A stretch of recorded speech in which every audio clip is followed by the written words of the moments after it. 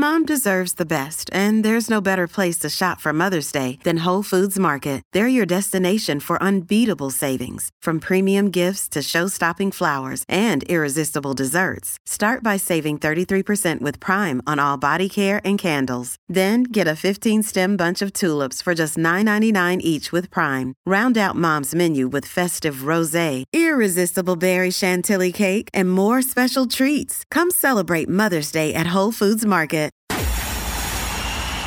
It's time for Joyce's Thought of the Day on News Talk 850 WFTL. It's time for us to stop pussyfooting around some of the insanity that's going on in the world. Saying men can get pregnant is ridiculous. Pumping kids full of hormones is actually wicked. When I tell people about the race and sex stuff that's being taught in our schools and especially in universities today, most people respond with complete disbelief, or maybe they crack up.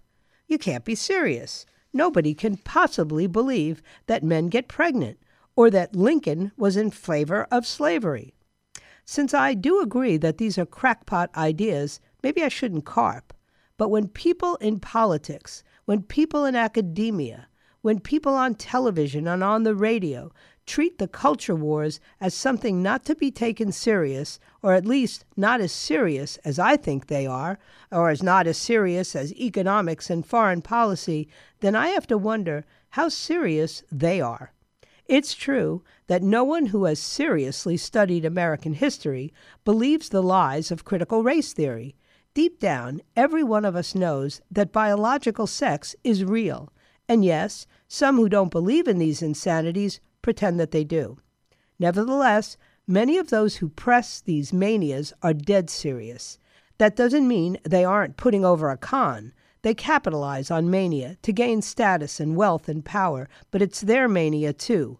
They work desperately to remain in a state of denial, not to think about the obvious. The exhausting labor of self-deception pushes them into more extreme behavior.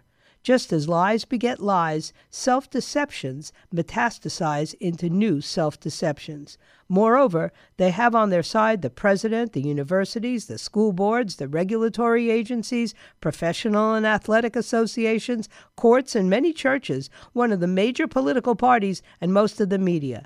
Their constituencies are made up largely of people to whom nothing else matters and who spend their time and often earn a comfortable living trying to wear the rest of us down. Since the rest of us have other things to do, that isn't difficult. Unfortunately, derangement has real-world consequences. The identity ideologies pose an existential threat to the culture, which increasingly affects the everyday lives of individuals, families, and children. Explain why it's not serious that we surgically disfigure children and pump them full of hormones to prevent the onset of puberty, or that we call this care. Explain why it's not serious to medical journals to publish articles discussing whether surgical amputation is the best treatment for people with sexual limbs who identify as paraplegics. Explain why it's not serious that drag queen story hours have become an accepted event in many public schools and libraries. It is serious. Get Joyce's Thought of the Day anytime. Subscribe to her podcast right now on the all-new 850 app and at 850WFTL.com.